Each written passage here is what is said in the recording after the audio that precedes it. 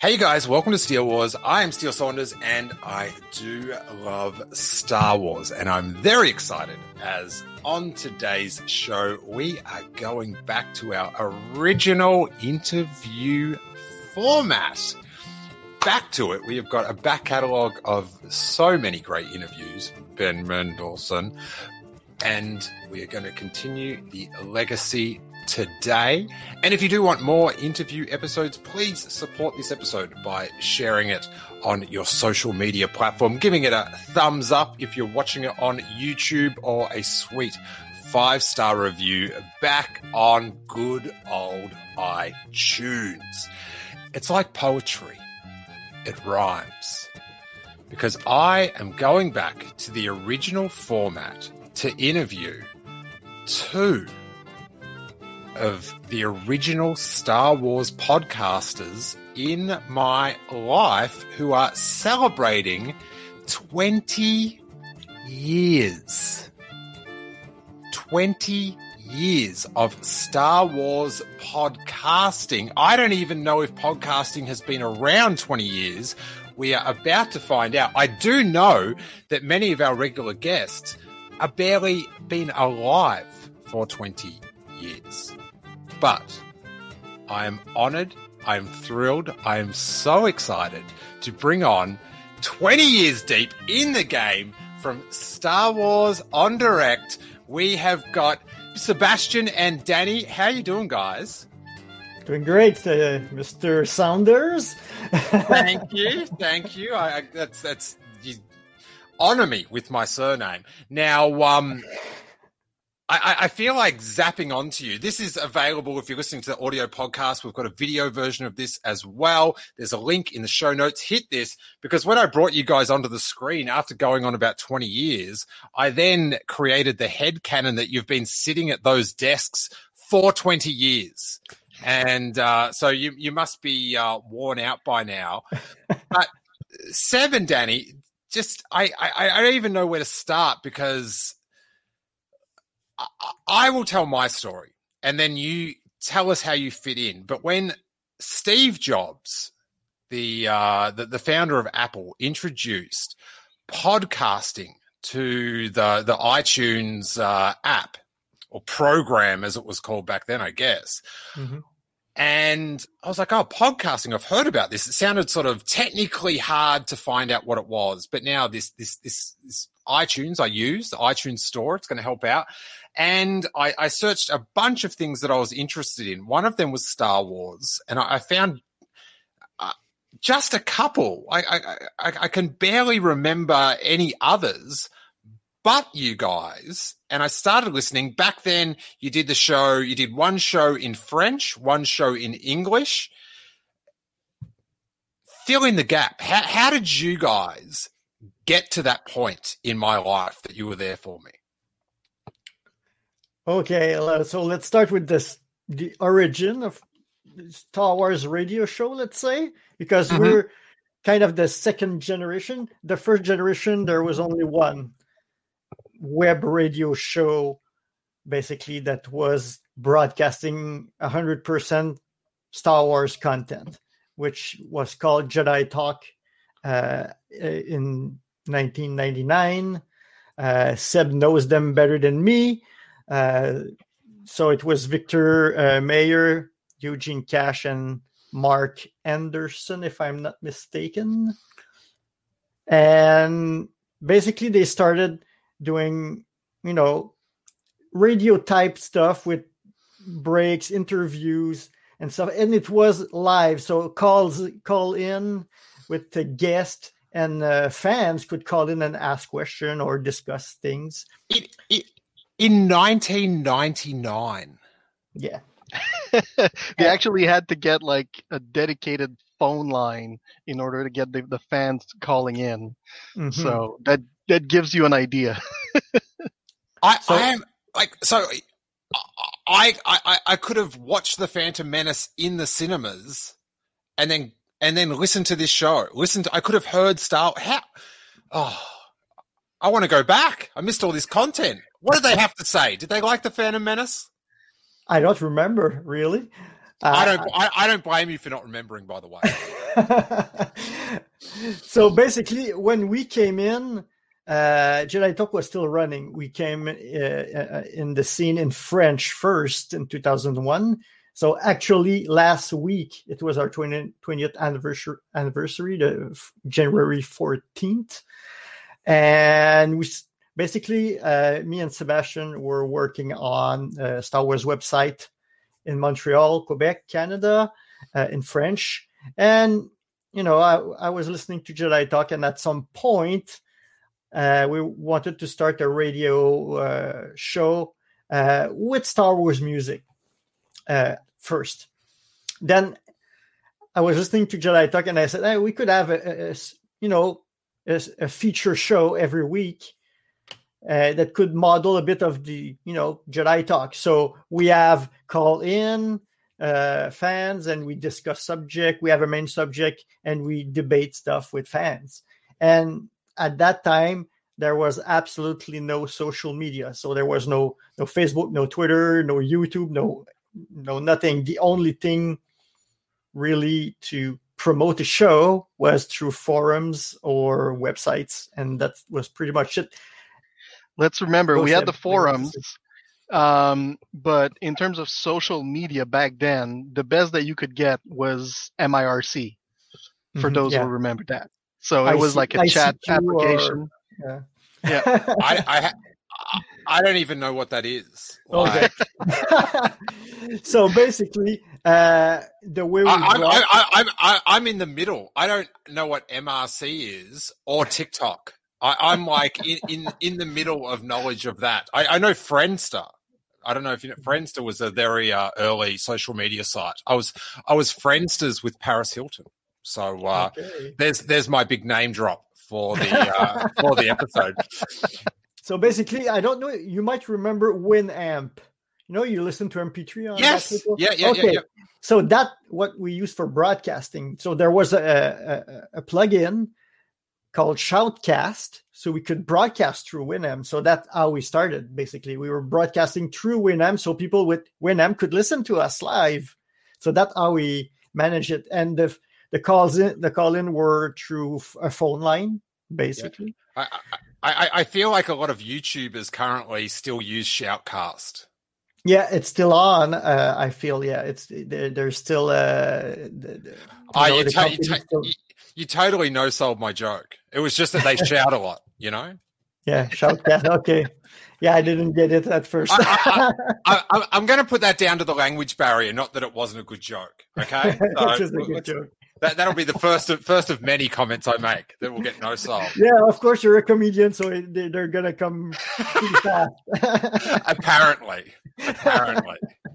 So basically, after a while, Jedi Talk left to be one with the Force at some point, and we were left, me and Seb, the only live show, but in French. So we discussed, and Seb was friends with Jedi Talk, so. He talked to them and he said, well, we could carry the torch for you guys since you're not doing it anymore.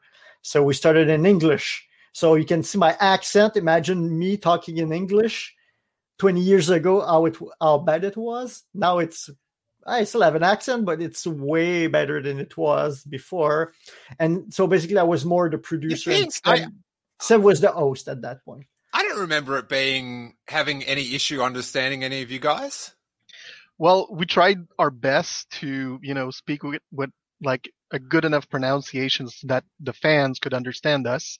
But it was hilarious because during our celebration show this past weekend, Danny actually put in a video that was made back in 2003, and we can definitely hear the difference in like our accents. It's kind of funny. Yeah. So basically, we were second generation in English. So the first was Jedi Talk, then it was us with a show in Germany called Star Wars The Cantina, and Digital Llama Radio that started on the Force.net forums, the fan film forums. Then came Chrono Radio, which was Nathan P. Butler's show.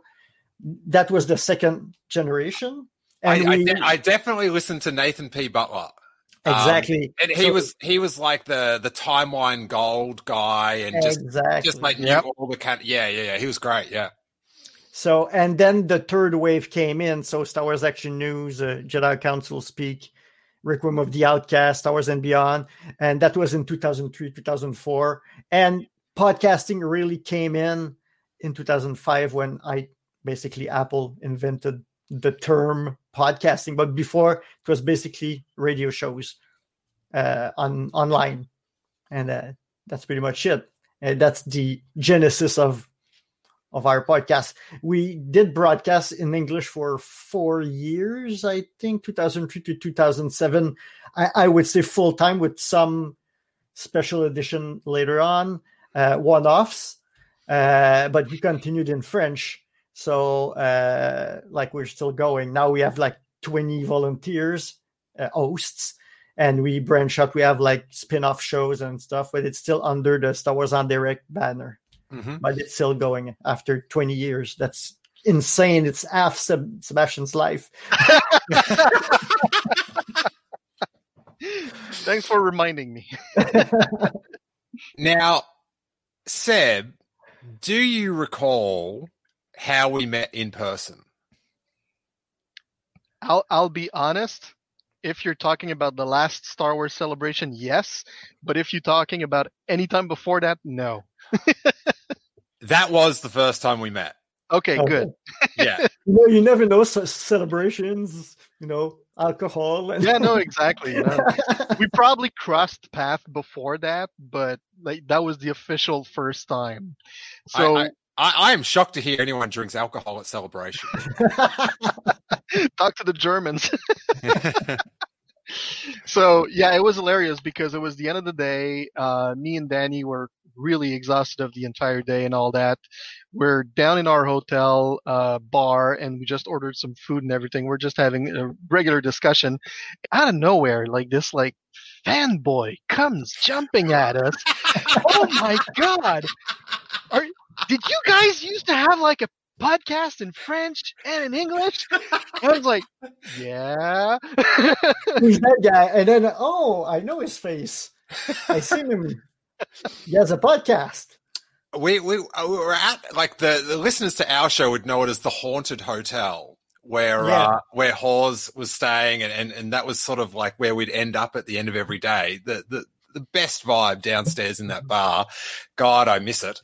And you were with your team or something, just right beside us. We were 40 people. We had so many people. So I was walking back from the bar, and I saw your tees and with the N Direct, and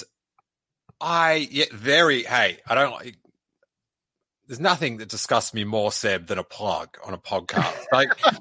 For those listening to the audio version, in the camera, he's holding up, he's holding up his T-shirt. You don't see me holding up my Star Wars Steel Wars T-shirt available at merchostore.com. You don't hear me going on about it, but no. There you go. I'll hide it with a pork for you. Oh, it's okay. I'll let it go because just for old time's sake. But so I've seen the N Direct. And all these memories started flooding back. I was like, oh, my God, that show. Did you recognize our voice when we were talking in French, our accent or anything? Because, you had the visual, but did you kind of, I recognize those voice, or I'm not quite sure? No, I couldn't hear because it was so barry. Yeah, and who am I going to hear over my own voice? Let's be honest. I was in a bar. It was Celebration. I was a few drinks deep. So there was a lot going on. But I saw the tease, and I was just like, oh, my God, this is the first Star Wars podcast I ever listened to. And, I went up and said, did you guys used to do the show in French and English? And then I remember one of you go, used to? Hey, babe, we're still at it. We're still doing it. We just do it in French now. But I'd said to someone, I'll be back in 3 minutes to get a drink. I'm very fast at getting a drink. And I was gone for 45 minutes because as Danny put me in my place as describing me, I was fanboying hard. It was like I think I would have caught onto you after the films had ended, Revenge of the Sith. Okay. But I think anyway. But I do recall, like now when I look back, like when the episodes they used to go for maybe like 2 or 3 hours from memory. They were long. Oh yeah. I'm Sandra, and I'm just the professional your small business was looking for. But you didn't hire me because you didn't use LinkedIn Jobs. LinkedIn has professionals you can't find anywhere else, including those who aren't actively looking for a new job, but might be open to the perfect role, like me. In a given month, over 70% of LinkedIn users don't visit other leading job sites. So if you're not looking on LinkedIn, you'll miss out on great candidates like Sandra. Start hiring professionals like a professional. Post your free job on linkedin.com/people today. 2005. There's nothing coming. And these guys, 3 hours a week of Star Wars news. And I mean, like, they're breaking down source books that are dropping, miniatures that are coming out. I remember there was a lot of different departments. Like, there was like sort of experts in each section or something. Yeah. But like, it was so, like, I didn't really have like any other Star Wars friends or anything, or particularly ones that wanted to like find out about all the minutiae of what was coming out and discussions and stuff. But like from nothing to then hearing you guys in Montreal talking about Star Wars, it was thrilling. Like that's when when I hear those other guys were doing it in 1999. That's like just baffling to me. But I do remember listening to there was like a Force cast. I don't even think it was called the Force cast. It was just like the Force.net podcast, and every episode was different. Like it was sort of just like, I can't remember the guy's name that was recording it. Well, there was Pete Nadel and Jason Swank, basically, which he became, Jimmy Mack came in later on, and then they up to Rebel Force Radio. It was before that. Before that? It was, I can't remember the guy, but he did come, like, I think he was involved not too long ago. He came back. I wish I could remember his name because he reviewed Revenge of the Sith on the podcast. And because I think he would just have content and he'd just post it up. And I think I would just listen to it on the website, maybe. But I remember one I downloaded and I had on my iPod because it was such a weird memory for me hearing someone just hearing someone talk about Star Wars. I remember the 7-Eleven I was out the front of in Melbourne listening to him talk about Revenge of the Sith. It is like, it was so rare. That's like when I saw you guys, I was just like, oh, they are the OGs. I was so thrilled, but it was, I like that was like part of the reason it was just like you were there when you were there for me, guys. Mm-hmm. Well, when you didn't know you were there for me, but when no one else was. Mm-hmm. What were like some of the big stories in like 2006? Whoa. Well, I think there was always books, so that was, we leaned on, right after Revenge of the Sith. There was the books, there was miniatures from Wizard of the Coast, comic books, of course, video games. I think there were some, and didn't they start announcing Clone Wars around that time as well? Yeah, but the Tartakovsky Clone Wars, I think. It was announced, but it started only in 2008, I think. Yeah, it was. That's it. So in 2006, it was like the announcements of the Clone Wars, because the other one, the Tartakovsky ones, we already covered because they came out in 2003. So we were talking about like rumors about the Clone Wars and what they were going to be about and all that stuff. But yeah, the minis, expanding on the minis, some of the collectibles that were coming out. I mean, the whole idea. And it was about the community too. So that's the thing. It's like we're covering events. So up until I can remember, we were the only live show, like for probably all our English run. We were the only live show that people like came in at the 7 p.m. on the Sunday. People came in the chat rooms and like talk with us or interact with us. So we dropped a question and people react on the chat. We bounce off them. Some of them called us. We had some interview with Star Wars authors sometimes. So we had long interviews and, it was, we decided like a week before what the main subject would be. And we go, like you said earlier, like by section. So we have the film news, then the collecting news, then, literature, etc., etc. I remember there'd be like a lot of talk about the miniatures and stuff, and that was like I'd never had any inkling to play, but just to hear people talk about it, I was just like, oh, this is awesome. There was something about it. Most people that people listen to now or watch, they cheated, right? That like I got started. I was podcasting already, but when Disney got announced they bought Lucasfilm, that's when I decided to do a podcast about Star Wars, because I knew there'd be stuff to talk about.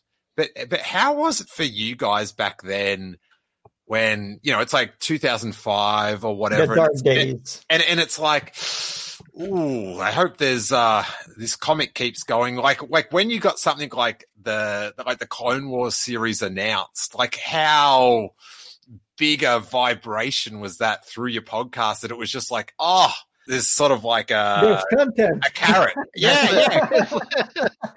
Well, basically, we like everybody else, we had a dark time. Like I know a lot of podcasts dropped at that point between 2005. I do have to point out, Danny, a dark time is like years. Like in Star Wars, like modern culture, a dark time is like the Wednesday between two Mandalorian episodes. Do you know what I mean? It's around Thursday back there, around Thursday in December, people are like going, oh, there's not much Star Wars going on, is there? Oh, yeah. But so but years is we had to stretch a lot. Like we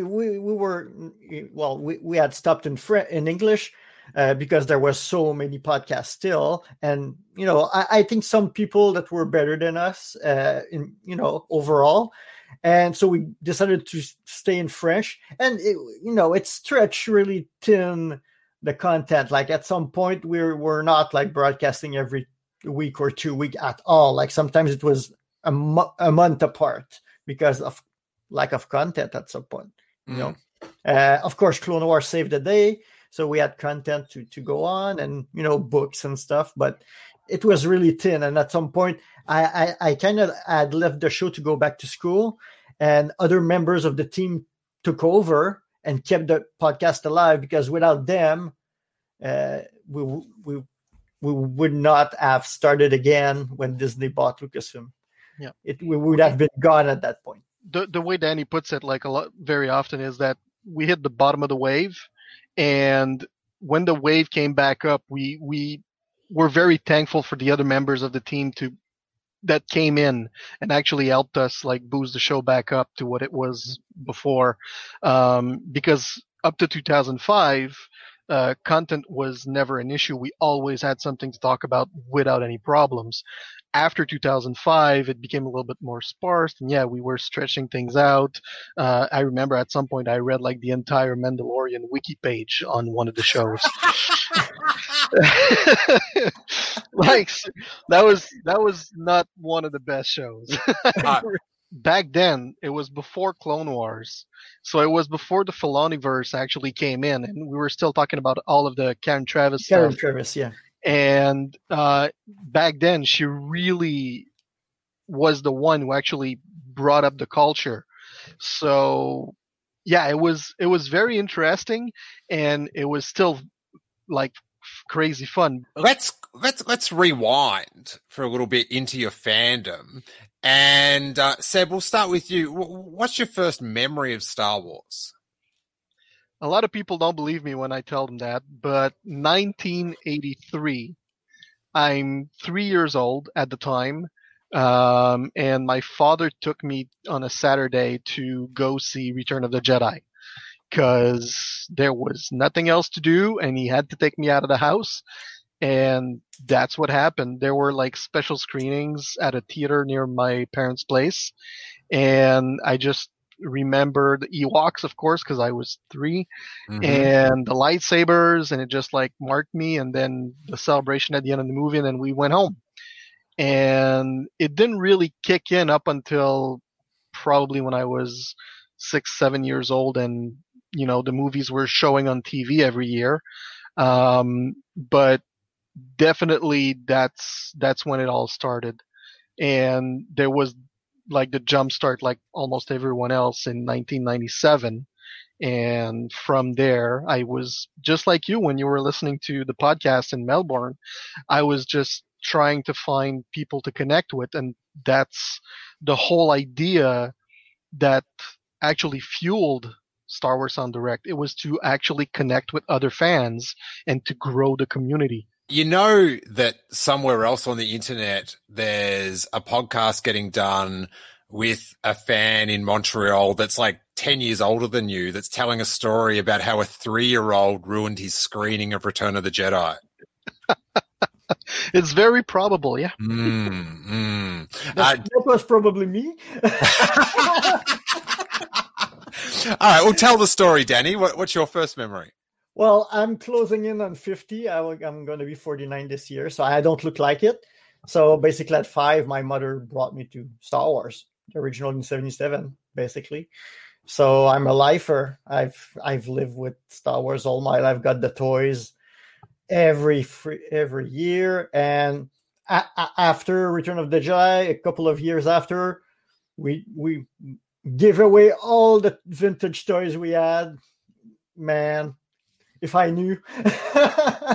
What if you could have one of the things back? What was the crown jewel? Oh, my Falcon. Oh, yeah.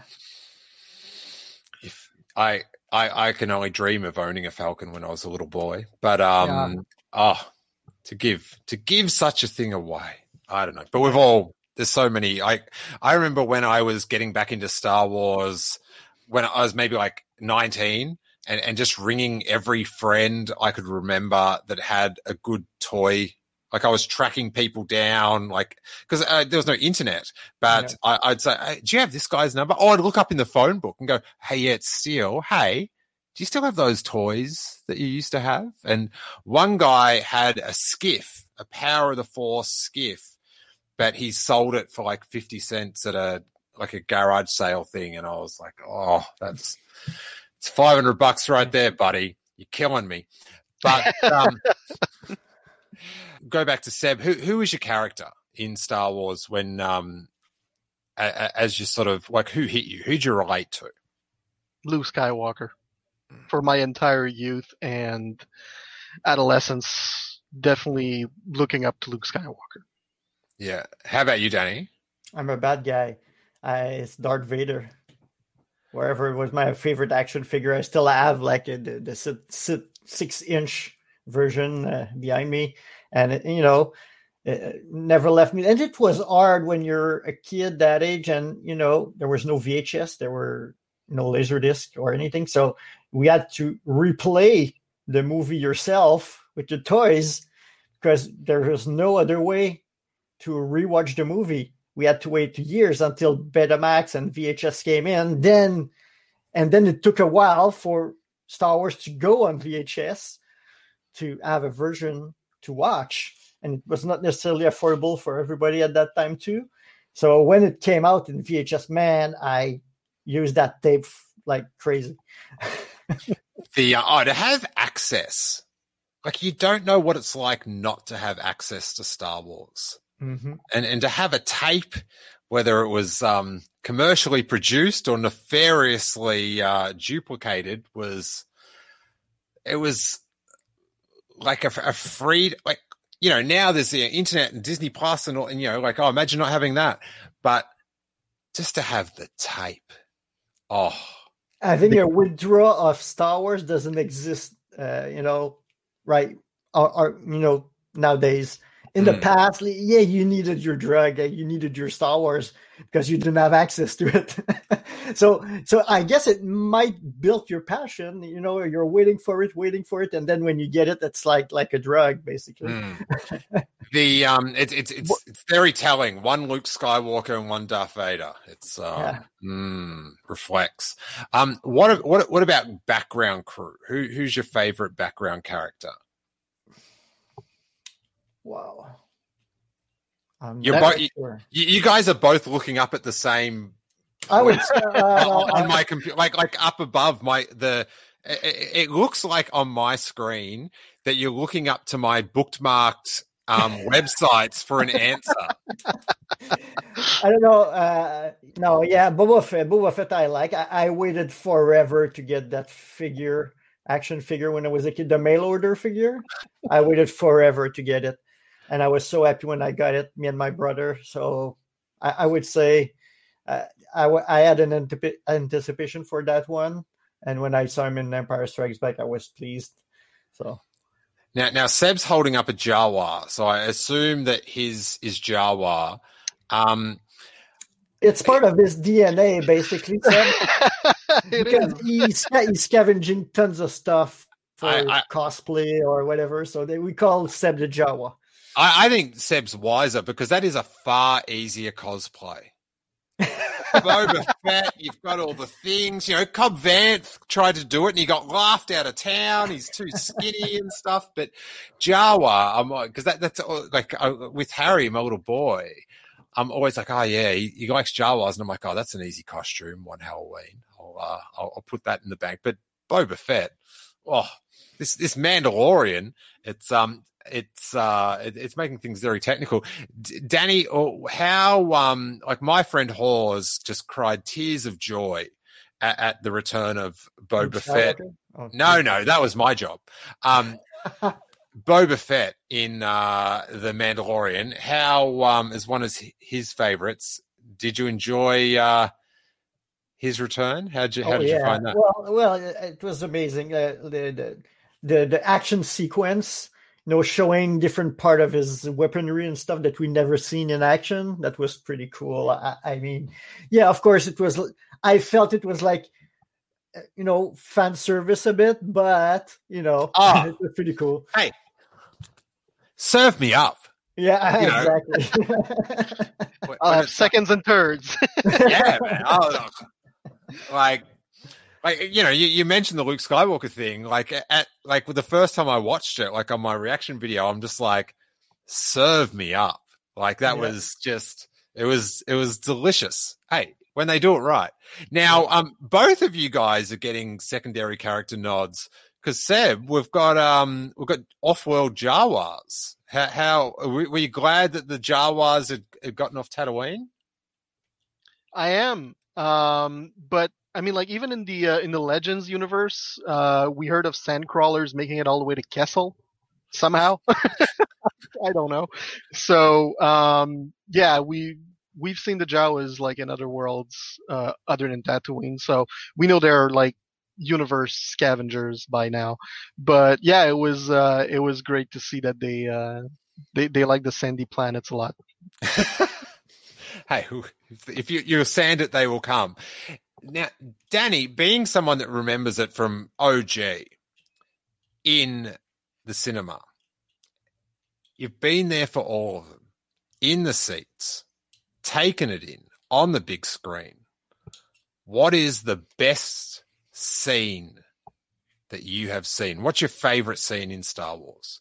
Well, it's hard to say, but because my first memory is the opening, of course, like many people, like Faberglass did, like, what the heck is that?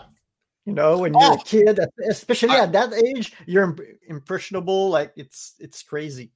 Yeah. Well, I just Harry. It was my birthday the other day, so I thought for my birthday I'll make him watch the start of Star Wars. And when I fast forwarded it to when after all the words had disappeared, words are very boring to a 2-year-old, and I just put on the Star Destroyer thing. And as the Star Destroyer went over, he did look at it and go, "Wow." And I was like, exactly. Welcome to a whole new world. Well, after he worked out that Baby Yoda wasn't going to be in the Star Destroyer, he was like, Baby Yoda in there, Baby Yoda in there. He's we'll get him back in another couple of years. But it's that thing of that first scene. Like, you know, you talk about what it's like for a kid. I got to watch it firsthand. You can't comprehend hardly anything, but, that Star Destroyer, so good. So is that opening scene, is that what you're going to lock in? Or? Yeah, well, I was pretty young, so it's far back in my memory. You know, it's almost, it's 43 years back now. So I remember 2 scenes from the original when I was in the seats. So it was the opening, and for some reason, R2-D2 and C-3PO on Tatooine in the desert with the Krayt Dragon skeleton. Those are the 2 scenes I remember from my first viewing as a 5-year-old. Then I saw, of course, Empire Strikes Back, the Battle of Hoth, living in Quebec with the snow all the time in the winter. We were replaying with the action figure in the snow outside to recreate, you know, Hoth. And Return of the Jedi was the first movie I did go to the cinema without my parents. I was old enough. So that was a big one for me too. I remember going in with my brother and my friends. So that was a big part, and I remember seeing it 3 times in '83. Yeah, I couldn't even comprehend seeing a movie twice back then. I was so young. It was the only way to see it. Yeah, basically. yeah. But no, I wouldn't even have thought to ask my parents to go see it, because it's like, hey, why don't you see it at the movies? Like, wait, once you've seen it at the movies, that's it. Yeah. Like it wasn't until later on that seeing things, or for my knowledge, seeing a film twice was even like comprehensible. Do you know what I mean? Mm-hmm. But Seb, what's your favorite scene? Favorite scene for everything would have to be the beginning of episode 3, as they're diving down in their spaceship on Coruscant, and you get like the whole spaceship battle. That blew my mind. Especially at Celebration 3, right? Yeah, especially at Star Wars Celebration. Because we had the chance to be in Indianapolis and the episode 3 panel. So they showed the entire opening of Revenge of the Sith 1 month in advance to the attendees. Oh, so we're freaking out like in there. I think the music was different, but basically the film was coming out a month later, so it was done. The movie was done. So basically they showed us the opening scene, the Battle of Coruscant. Like, wow. So with the buzz droids as well, or yep.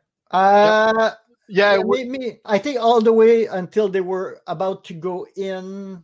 Yeah, it was all the way until they crashed into the General Grievous ship.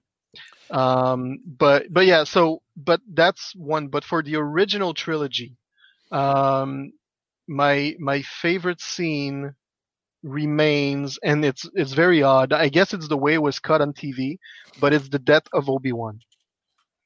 Because that scene would always be the scene that they would probably like cut the commercial to. Mm-hmm. So Obi-Wan would die, and then they would cut the commercial. And that probably marked my youth too much, because up to a certain point, I believe that Star Wars ended there. Like I really thought that was the last scene. I completely forgot about like the whole Death Star and, Did they went back A to good ending. after the commercial? Did they went back to Luke screaming no right after? Yeah, the yeah, commercial? yeah, exactly. That's weird. So it is, but I mean, like that's So they didn't show the Death Star scene, or you just stopped watching? no, they did. It's just like to a certain point, my brain just stopped it there. I guess I was traumatized with something. I don't know. It's like, no, he's dead. So yeah, it wasn't until like a couple of years later I realized, oh no, yeah, that's not where the movie ends. There's like the whole like big Death Star explosion. Yeah. Yeah, I would say nowadays the Battle of Yavin, I love it. It's so reminiscent of World War II and stuff. So it's All the X-wing flying in formations, like. Yeah, that's pretty cool. Hey, I'm fascinated with this first 10 minutes out of Revenge of the Sith thing. So this is at Celebration. Like, so were there? Did they show it more than one? Like, did they repeat the? They show it twice. They did show it twice. No, but did they have the panel again? Like, because I know some like they would run panels like at different sessions so more people could see it. I would just find it like, especially now in like, people don't get into to see the panel that's live streamed and they're very upset, which is, fair enough. But like, I couldn't imagine, or maybe it wasn't like a full house, but I couldn't imagine someone going to Star Wars convention and some people getting to see the first 10 minutes of the new film. Well, we didn't know they were showing it. So basically it was a single panel once. There was no repeats. Was it with McCallum, that loose cannon? I think McCallum was there. Yeah. Yeah. He hosted the thing, I think. Well, he's the one who said, do you want to see it again? But the room was not that big, if I remember. We did wait a couple of hours, but it wasn't the end of the world, yeah. No, it was not the first panel of the convention. It was actually one of the last, I think. Yeah, I think it was on the last day. And the by then, it was under Wizard. It was their second celebration they were organizing, so they were starting to get to know what they had to do. And by then, they actually had live broadcast in other rooms. So for that panel, I know they had like at least two other rooms that were just dedicated. I didn't know that. Okay. Yeah. So because we were only like about 30,000 fans back then. The entire convention. Yeah, for the entire convention. So forget about the 70,000s were that ReedPop has to deal with nowadays. And so yeah, the satellite rooms were something like that was being introduced. But for something quite as big as that, it was a necessity. Wow. What was it like when they said, hey, do you want to see the first 10 minutes of the like that's there's like this 2 second of like pure silence where everyone's in their mind going like, what did they did they just say? Did it? Yeah! And everyone at the same time like starts screaming, woo! And that's why they had to show it twice. And it's the same thing like at every convention ever since. Whenever they show something like a trailer or something like that, they show it twice because the first time everyone's like flabbergasted and they have like emotional reaction and you don't quite get like the music or like what's being said in the trailer. So and the room was show it again, big, right? No, it was I think it was about like a 5,000 to 7,000 people room tops. No. I would say less. 3,000. 3,000 in Indianapolis. That's right. Are you sure? Yeah, I felt like there was 500 people in there. No. It was a 3,000 to 3,500 theater. Okay, it might just be because we were close and the screen was so big. It was like being in an IMAX theater. Well, they actually brought in the special digital projector from Texas Instrument just for that particular screening. That gives you an idea. Wow, that's that would have been just like, and to think about it for a month, like.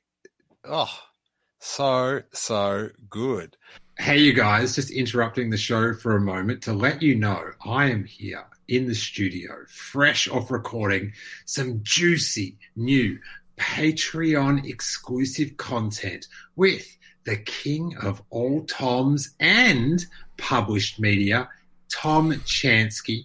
Tell the unassuming, freeloading listener what they're missing out on this week on the Steele Wars Patreon. We just had a groundbreaking episode of Page Wars where Steele actually read a book or listened to it. So you didn't really read it, but he listened to it and we talked about it. So I'm like totally thrown off, and Steele is asking me questions, and some of them I didn't even remember the answer to. See, all this time, I've realized that he could have just been telling me anything that goes on in these books. So I've done some research, which is taking the content myself. And we have a rip-roaring time, either in Patreon-exclusive audio or Patreon-exclusive YouTube video, discussing the ins, the outs, the paths, the breaks, the lights. And the impressions that will get Steele spending the night on the couch. Oh, yes. A little bit loud. And that special Star Wars moment for Dawson Creek's fans as well. We've got that as well. All that and 700 other things just like it on the Steele Wars Patreon. Patreon.com/Steele Wars. Just from $3, you guys. $3. Worth it. That's, Tom, that's like what? 1/5 of a bottle of blue hair dye, yeah? Maybe 1/2. All right, don't worry. Not many other people have dyed their hair blue, so they won't even get that reference. Yeah, there you go. Back to the show. There's one weird memory that is even doubly weird when you think about if they tried to do it now, where the Star Wars fan club were going to have a president, like a nominal face of the fan club president. And I believe the way he became president was to recruit the most amount of people to sign up for the fan club. And was it you, Seb, that was in contention for that? Were you the nominated would-be president? Well, what happened is that Dan Madsen actually founded the Star Wars fan club back in the 80s. And as time moved on, he actually passed the torch on to Lisa Stevens. And at some point, she was like, well, I've got other ventures I'd like to go to. So perhaps you should have someone from fandom actually becoming the president of the fan club. And so Lucasfilm decided to actually have sort of a contest on who could actually bring in the most Star Wars Insider subscriber. And there was like this whole it sounds like a pyramid scheme. It doesn't sound legit at all. So essentially in the States, there were a couple of guys that decided to, try their luck at it. And Dustin Roberts was one of them from theforce.net. Mm-hmm. And 100% for sure, Dustin was going to get it because he's an awesome guy and he just deserved the position. And of course, even though Star Wars fandom is international, due to, I'm going to say, paperwork and stuff like that, the president of the fan club had to be an American. It couldn't be like anyone from anywhere in the world. Mm-hmm. But we still had fun for quite a few shows where we actually said, you know what, we're going to do a campaign where Seb's going to run for president of the Star Wars fan club. And Danny actually came up with this jingle, and I actually came upon it. I still have it. I still have it too. Dude, can you play it now? I don't know if the sound would come true. I don't know. Oh boy. Seb music, Hail to the Chief. Okay, promo. There's two apparently. So let's. Oh, I wonder if this is going to jar a memory. Did you hear something? No. Okay. Let's see if I can play it. Vote Sebastian for president of the official Star Wars fan club. Sebastian will ensure that this fandom sees an announcement of the fourth Star Wars celebration before the summer comes. Sebastian will appear all over fandom in order to maintain the power of the Force strong in the hearts of all Star Wars fans. Sebastian will include Star Wars Galaxies in the membership kit. He's crazy, he's got vision, and like Troy said, and of course, if you vote for Sebastian, anyone can carry a blaster. Vote Sebastian for president. I remember it. Oh my Remember, God. folks, if you vote for me, you can carry a blaster. Oh my God, But see, that was crazy. my memory was that like Dustin, who was from the ForceNet website and had this, sort of big platform, who like I'm great friends with whenever we get to bump into each other because we've got very similar like skateboarding backgrounds, and I love chatting to him. God, if anyone loves a meme on Instagram, it's bloody Dustin Rock. There's not a meme he will not post on Instagram. I'll give him that much. But I remember like there was a couple of podcasts at that time that were going, and there was like a few podcasts that were sort of pushing Dustin rather competitively. And I remember thinking, no, like this is mean. Give Seb a shot as well. It was like, and so because I mentioned this to you at Celebration when I was a little fanboy, and I'm like, oh, how about it when they tried the election? And I was like a fanboy upset, and you're like, oh, it was all for fun. Yeah. But I remember at the time, it's like, oh, they're being mean to Seb. Like let him win as well. But I was taking it far more serious, I think, listening to it in Melbourne than anyone else was. But what did Dustin? I've got to get him on the podcast to ask him what was his duties as president.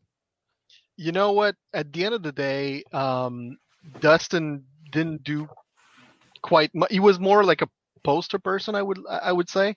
He did end up going to a few events and do a few things for some fandom stuff, like the Star Wars breakfast at Star Wars Celebration and things like that.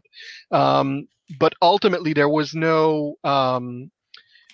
He wasn't like the president of a company. He wasn't deciding on things. He wasn't. It was really more of a poster position than anything else. So Seb, what you're saying is he was a patsy. That's what you're saying. He's like a Manchurian candidate, getting controlled by the corporation. Yeah, let's go with that. Excellent. That's far more salacious. It's far more salacious. So you're doing your show, and I can't even recall what year this was. Was it 2013? My dates aren't very good, but Lucasfilm is announced to be sold to Disney. You've been doing this for over a decade. You did episodes where your major breaking news was some Star Wars miniatures or a source book. And then they announce all these movies, and like, what was the vibe like on that episode? Well, that's the episode that brought me back first. So as soon as Hey, no one's ever really gone. Yeah, of course. I remember, well, I think I was looking at Facebook and I saw this coming, and then that's not true. That's impossible. And then I saw and then I saw Steve Sensui post the same thing, and I said, oh boy, that's true. So I started like going back to the team. Back then, it was some people in Europe that were managing, like I said earlier, that were holding the podcast on, and it said, okay, we need to go back, do a special show. And we did, and we were going nuts. And at that time, I said I went back to school and stuff. So now I'm a designer. So I said, okay, total rebrand. We're starting from scratch. We did archive all our stuff. So basically we separated with George Lucas time and Disney time. So that's the split. And we started back again. The podcast was as original, basically a one show with different parts and for different subjects. But at some point, the show were like way, way, way too long again, 3 hours plus. And we're like, no way. So we decided to branch out. So now we have the main show and we have spin-off show that we have Star Wars on Direct Literature. We got Star Wars on Direct Gamers. We got Star Wars on Direct Making of. We got Star Wars on Direct Spoilers. That was a show that was requested by people because a lot of people were getting spoiled on our show. So we decided to do a special show just for spoilers. So we branched out. So every category of stuff, collecting, gaming, literature, has their own specialty show now. So that's the way. So people don't have to listen to 3 hours of shows to get to what they like. Hey, it was an honor. It was an honor. I loved every minute of it. Yeah, but not everybody's like you. So basically, Thank God. So some people just like gaming or just literature, and of course the movies and TV show have their own. But we decided to branch out that way. It's still under the same banner, but it's more concentrated content. Yeah, it exploded from that point on. And where were you at, Seb? Were you still doing the show like weekly in French before the prodigal son Danny came back, or what? So at that time, I was also more on the back burner, kind of letting the other guys do things. Was it because your Star Wars political career was in ruins because of Dustin Roberts? Is that? Yeah, it's just like dastardly. ran me into the yeah. I was into the gutter. I couldn't get out of it. So no. And I had moved away from Montreal too. So that's it. It's like ultimately that's what happened. Danny moved away from Montreal. My 2 other co-hosts, one moved to Toronto, the other one moved to Australia. So I was pretty much left by myself. So at that point, things kind of fell apart for a while. And from time to time, I would make an appearance on the French shows, but it was like very sparse. And when the Disney era dawned on us, the one word to describe the show was excitement and intrigue, because we had no clue what we were going to see happen with that. And now we're getting a better idea of what's happening with it. But then we would never have done it. Wouldn't have dawned on us that it would go that far. And because we had to rebuild the entire audience also. That was one big thing, because after that many years without nothing, of course there's the excitement and fans would come in, but a lot of people forget, and our show was not known. There was a gap when podcasting started in 2005. That's when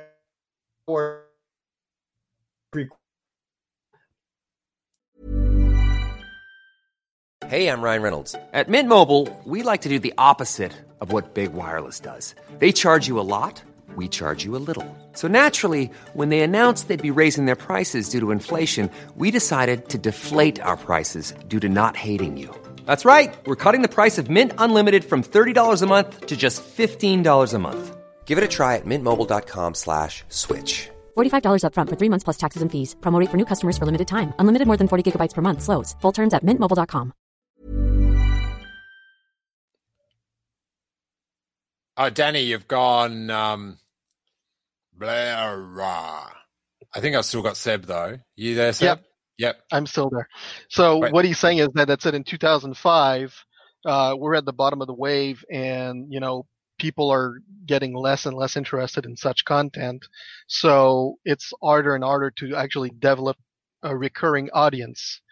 And at the end of the day, that's just what we're doing. We're just like trying to keep an audience, and because there was so many podcasts in English that would cover everything that we would cover in our show, that we said, we'll just concentrate on the French fan base, and we'll just deal with the French fan base, because that's originally what we wanted to do.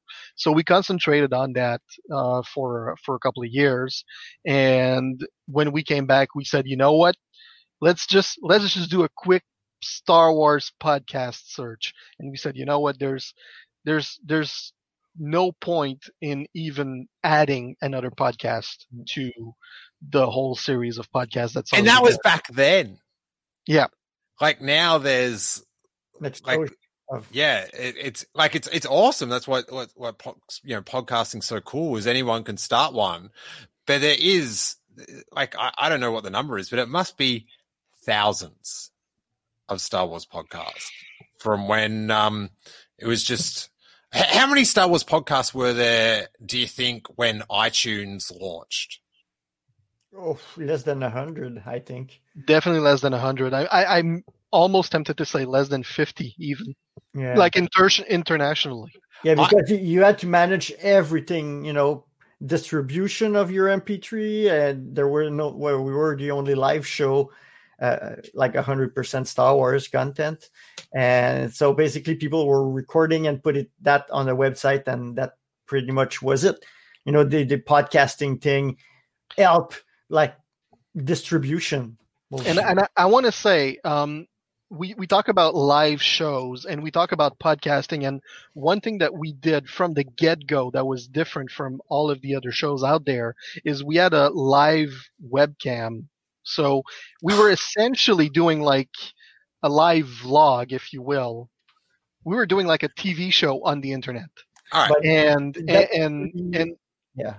And then we would put the archives up as MP3s and then push them as podcasts and all that. But there is so much that's changed. Like when we do this interview, there's video, right? And in the background of you guys, you've got the sweet screens with the changing deal. It looks very professional.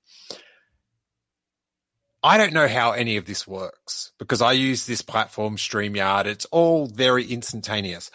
I always imagined, like in my mind's eye of you guys podcasting, when I was listening, that there were like 400 chords going from box to screen and like some things like I like a Millennium Falcon style audio setup.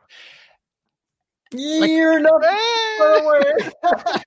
Like, how did you make it happen? Because it's also dumbed down now that it's like it suits me. But how did you make the chords work? Yeah, basically it was a matter of figuring out stuff, because there's nothing easy at that point to broadcast on the internet. Yeah, there's traditional radio. That's one thing, but doing that on the internet when half the people still have dial-up, that's a completely different game. So you had to, figure out first, the main thing is broadcast your feed, how much bandwidth do you have, how many listeners you can have, because we had to have a server somewhere. Actually, Danny, let's time out here. Let's go back to the basics. The first thing we needed to figure out was how to record everything. Oh my God, yeah. Because when we started this, the very first shows were actually in Danny's brother's basement. And we were on a small 4-way mixer, which was improperly grounded. So we had a lightsaber hum going for the entire show. And then we actually took that same mixer and we brought it into Danny's studio, let's call it that, and and we still had to deal with the issues of the hummings, and that was really, really bothering Danny. So he actually went out and he got like one of the best external sound card that he could find at the time, and it was like, I think it was a Real Audio NX2 or something like that. It was a USB sound I still card. have it there. Like, me too. I still have one. And so we would be able to plug in 4 headsets or up to 4 microphones with splitters. So we essentially had like one wire that was coming out of the computer that was going on a table, and then we had like one splitter that would be splitted into 2 more splitters for both the mic and the headphones, the microphone and the headphones. And so one of those microphones was actually going to a phone base that would have a speakerphone, so we could actually call the guests, we could call the fans, because unlike Jedi Talk, we didn't have a number that people could call in. We decided to control that aspect a little bit more, so people asked us to call them, and then we called them up. Yeah, we called in Europe sometimes. Yeah, that shows the desperation of the time. We'd call fans. Well, Seb, you forgot something very important. the first 4 shows were recorded on cassette tapes. So yeah, that was like the logistical aspect. So every time we would do a show, Danny would have to set up. Stop talking for all that. Stop talking. You recorded your podcast onto a cassette. Yeah, the first 4. Yeah. Yep. What did you do with the like? What happened then to the content? So for the guys on that are watching this on video, like, this is what a cassette tape looks like. I think you're going to have the cassette. I'm going to be very impressed.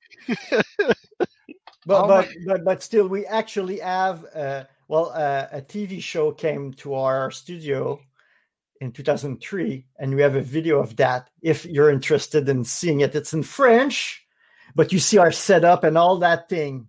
Ah, awesome. Is that on YouTube?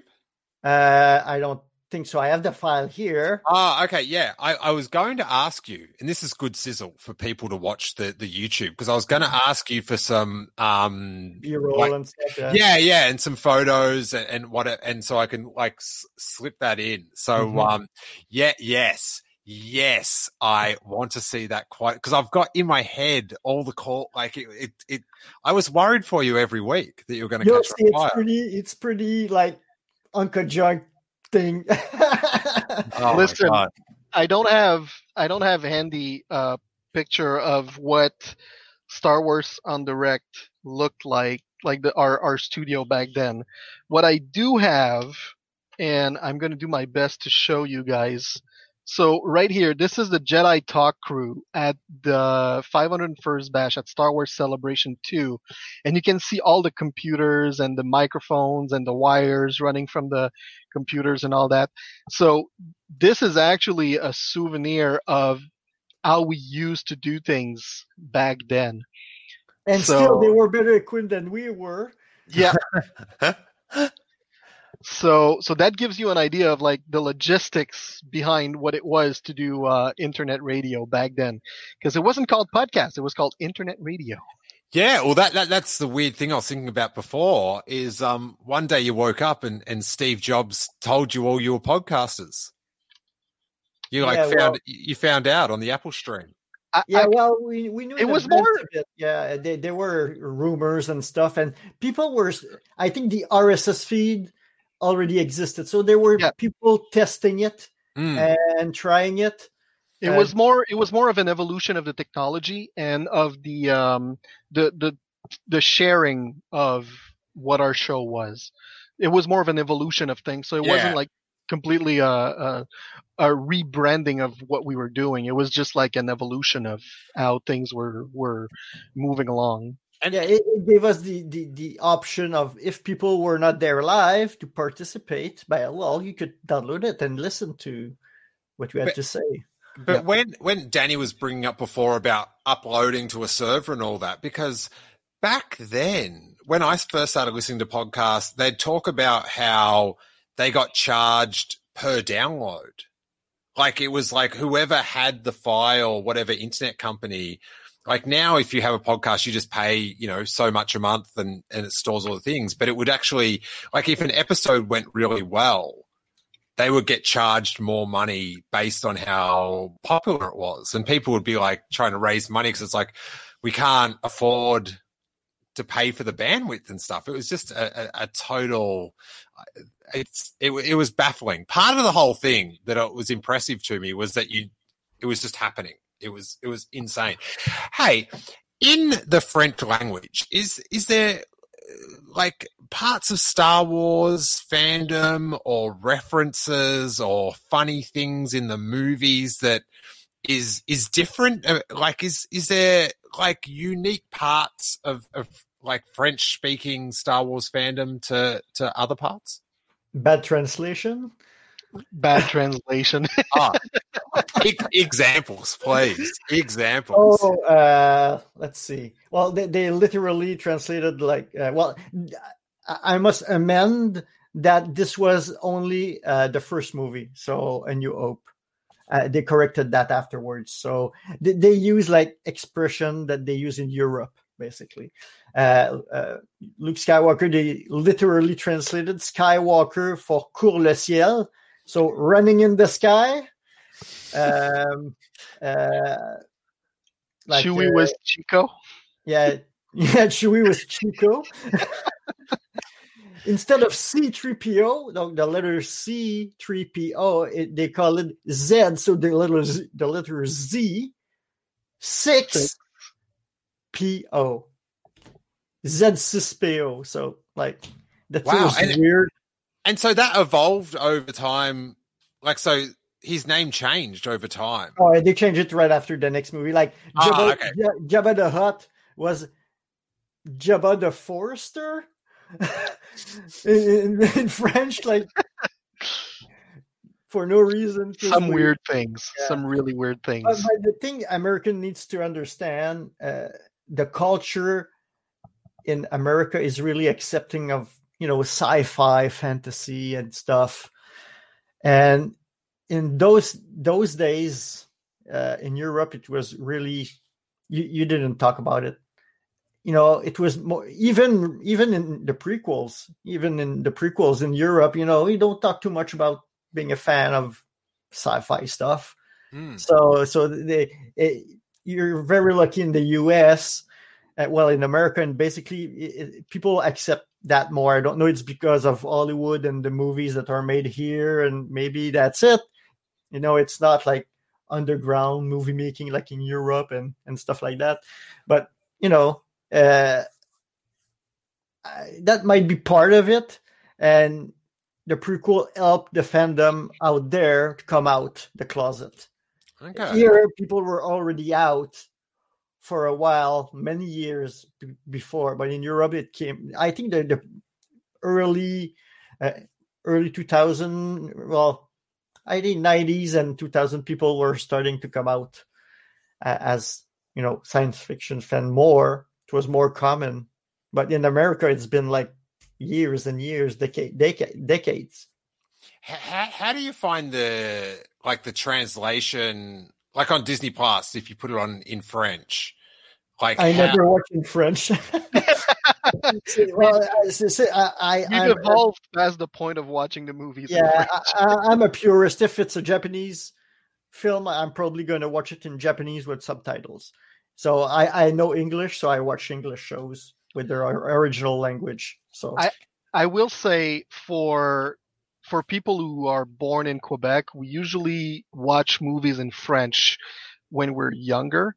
And as we grow older, if you live like I lived in the city of Montreal, which is like a metropolis, so learning English actually comes fairly naturally to us.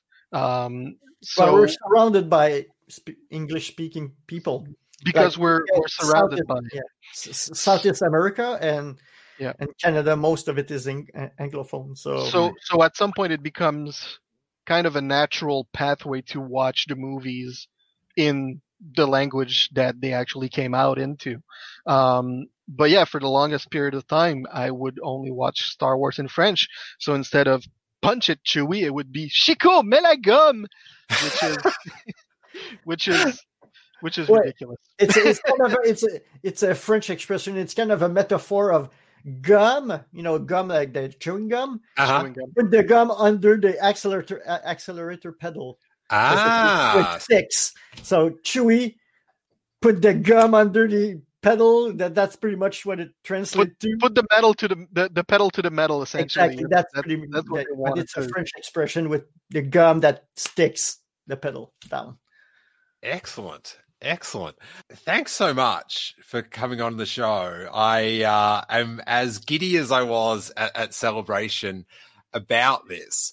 And as I said in the intro, it's very apt that you're relighting the flame of interview episodes with your 20th anniversary. After 20 years, you're both lifelong fans. So much announced in Star Wars. Danny, what are you looking forward to most that's coming up? Wow. Well, seeing as much as I can because I don't think I will outlive Star Wars now that it's in the hands of Disney. So I think they will, milk that cow forever. What I'm most, of course, the Rogue Squadron movie. I was always a big, fighter jet type of, Top Gun fan and so on. So, of course, something about fighter pilots is really interesting to me. And the Cassian Andor show, for some reason, I don't know if it's because of Rogue One, but really big interest. And I love Ahsoka, like one of my favorite characters since Disney bought even before. I didn't like Ahsoka as much earlier on, but she grew on, and I really liked her later on in the Clone Wars. And now I think it's one of the best character overall in the entire saga, like the most developed character overall. It's we saw her from a kid to an adult, so it's a really great character, and I can't wait to see what's next. And bringing back the entire storyline of the Clone Wars and Rebels with Thrawn, that's insane. For me, that's insane. Like, I remember in 91 when I picked up those Heir to the Empire books. Oh, it's it's episode 7 or whatever they were selling it as. It was insane, and that brought me to reading and do a website about books, and then a news website in French, then Star Wars on Direct. So I've been doing online Star Wars since 97, basically, but I don't think it's going to end. So I wonder how long we will run the podcast. Like, we have a big team now. It's like 20 hosts that split their time. So and in some cases they're kids. Yeah, we have a kids show, and we have a kid host. Well, she's now a teenager, but she started a bit younger. But she was reviewing kids' book and toys for kids and stuff. So it was pretty cool. Wow, growing up Star Wars podcasting. That is. Yeah. We have to train our succession. Yeah, exactly. Succession. That is so dope. Seb, what are you looking forward to most, buddy? In the latest announcements, Rangers of the New Republic is probably what I'm looking forward to the most. However, the one thing that I'm really looking forward to is whatever they're going to do about the Old Republic stuff. Because I know we've got like the Light of the Jedi stuff that's coming out right now, and we know it's going to be multi-platform, and I can only hope that they're also going to make movies about it. I'm a big fan of history. I'm a big fan of the Templars. I love the graphic novels that were written by Kevin J. Anderson, Tales of the Jedi and all that stuff. So I cannot wait to see what they're going to do about that. Well, the Tales of the Jedi, loved them as well. That's what the Taika Waititi, if that one goes back to sort of that early age of the Jedi, I just remember like Nomi Sunrider and it was just like, I remember where I was in my very average call center job at the time, getting back from the comic book shop, I'm like, oh, yes, they got their lightsabers are attached to their backpacks for powers and all that sort of stuff. So I am hanging for that sort of stuff. But I'm interested. I don't hear many people list the Rangers of the New Republic at the top of their list. Why? What about that interests you, Seb? I'm as I said, I'm a big fan of history, and Band of Brothers is something that was that actually struck me when it came out. So when we walked out of the hall in Celebration Anaheim after watching the teaser for Rogue One, which was essentially just like a flyby of a canyon and then pan onto the Death Star being built. I walked out and I I crossed path with my friend Chris Mock, who actually produced The Force Among Us. I know Chris, yeah. Documentary. And I said, Chris, we need to sit down and we need to write a show about Star Wars, but like Band of Brothers. And I have the feeling that's sort of what it's probably going to be, or at least I can only hope. So, yeah, we'll see what happens. Hey, rebellions are built on hope, or so I hear. Yeah. Again, thanks so much. Let the good people of the internet know where they can listen to the podcasting, particularly if we've got any bilingual fans that can enjoy the French-speaking Star Wars action. Yeah, well, basically, it's going to be mostly iTunes, Spotify for traditional, podcast. Live for now, we're doing it on. We have a Discord server, so look for Star Wars on Direct, and YouTube. So basically, we archive also not visual. Usually, it's just the audio feed with an image. Sometimes we do video shows like we did for our 20th anniversary, but that one-offs. And where else can we find us? That's pretty much it. Well, all the podcast basically feed that you can find. On the website, it's StarWars.direct. StarWars.direct. Gotcha. And what about like Instagram and Twitter, all that good stuff? Yeah, of course. Look for Star Wars on Direct on Facebook, Instagram, Twitter, and our Discord server. Yeah, that's you guys would have a MySpace page, a live journal, a Friendster. We skipped over MySpace. Okay, all right. Poor Tom.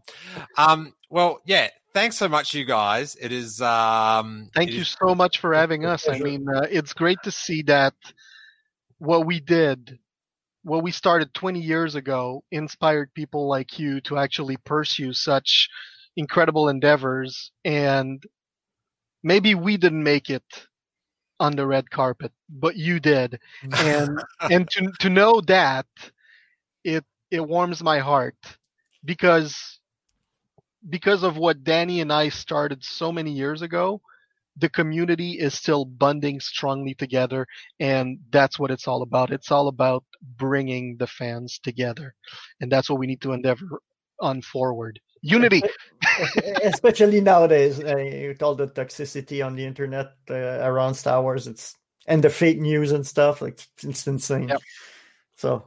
Yeah, it's but it's that those issues are not Star Wars Alone's issues. No, that's it. Yeah, it's overall, yeah. Sometimes I feel like people are like, "Oh, Star Wars fans." It's like, hey, these issues are all over the place. But thanks so much for your kind words, Seb.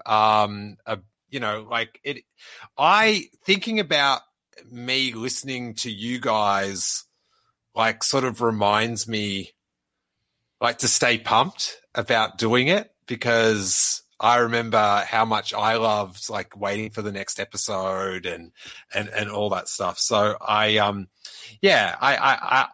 so appreciate it. And it was so good to catch up with you guys. And oh my God. It was a pleasure. Let's hope we can do it in person again. Of course. Next celebration, we'll do a big thing. Oh, and that big thing is a jug of beer. Yeah.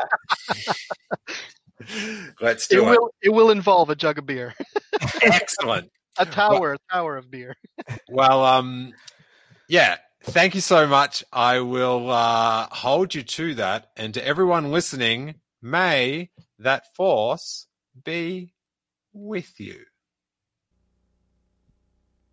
Star Wars, c'est pas seulement un film, c'est une philosophie aussi en même temps. On dirait que c'est pratiquement quelque chose qu'on aimerait vivre dans notre subconscient. On sait que c'est impossible, mais qu'on aimerait vivre. J'ai très hâte qu'on voit si les 2000 Jedi qu'on a au Canada vont être suffisants pour faire des Jedi une religion canadienne. Si vous êtes aussi exalté que ces messieurs lorsqu'il est question de la guerre des étoiles, vous ne voudrez pas manquer leur émission de web radio Star Wars en direct. J'ai d'ailleurs eu le privilège de me rendre dans leur studio maison.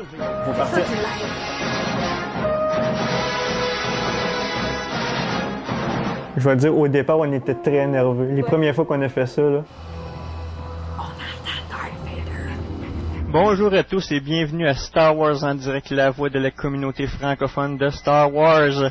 Maintenant, le sujet principal qui n'est pas vraiment un sujet principal, mais c'est-à-dire... Va t'en faire, je suis pas un sujet principal.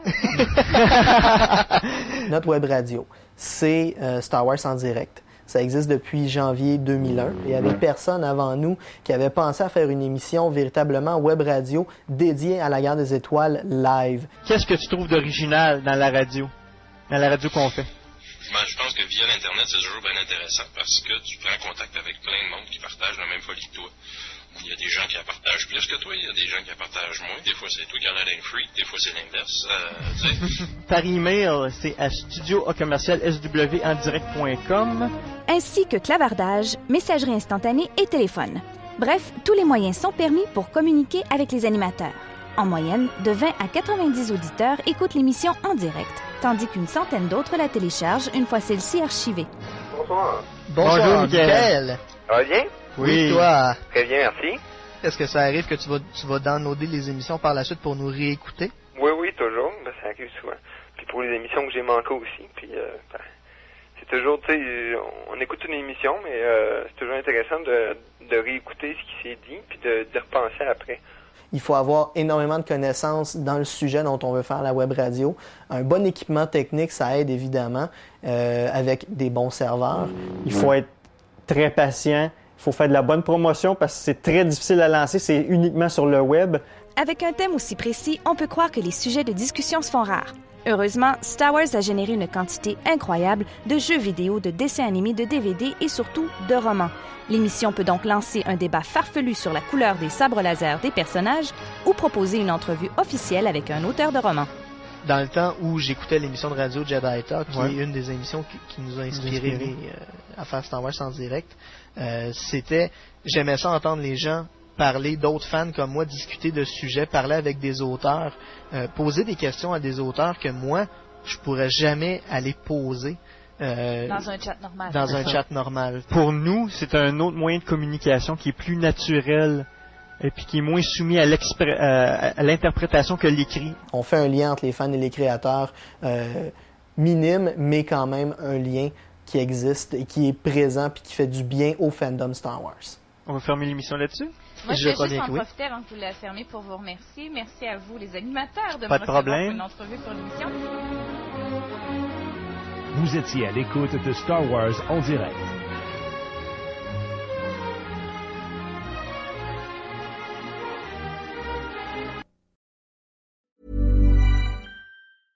Even when we're on a budget, we still deserve nice things. Quince is a place to scoop up stunning high-end goods for 50 to 80% less than similar brands. They have buttery soft cashmere sweaters starting at $50, luxurious Italian leather bags, and so much more. Plus, Quince only works with factories that use safe, ethical, and responsible manufacturing. Get the high-end goods you'll love without the high price tag with Quince. Go to quince.com/style for free shipping and 365-day returns.